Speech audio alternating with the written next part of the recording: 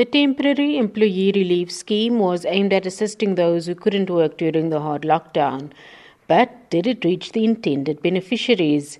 A Special Investigations Unit investigator, Johnny Leroux, reported to Parliament that 7 inmates, 68 deceased, up to 78 members of the South African National Defence Force, and thousands of public officials are among those who received the money.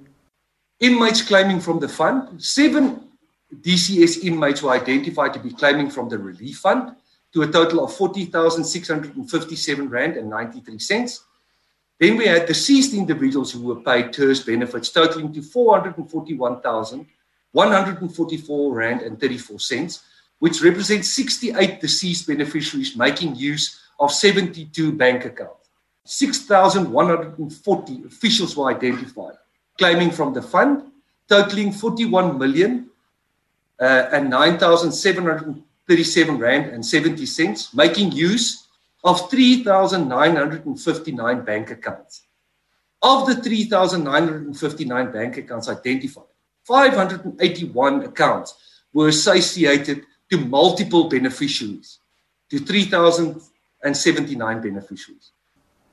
An official from the Auditor General's office, Sibongile Lubambo, says the investigation found that adequate verification of information lacked. They found payments were made to foreign nationals who didn't contribute to the scheme for the past 12 months, and some already benefiting from a government grant were also beneficiaries, and other irregularities. We have picked up payments that have been made. The payment date is before the application date, which ordinarily should not necessarily happen. So we flagged that, and I know the SIU colleagues have covered it. MPs expressed their dismay at the irregularities. ANC MP Bheki Hadebe says these events are disturbing.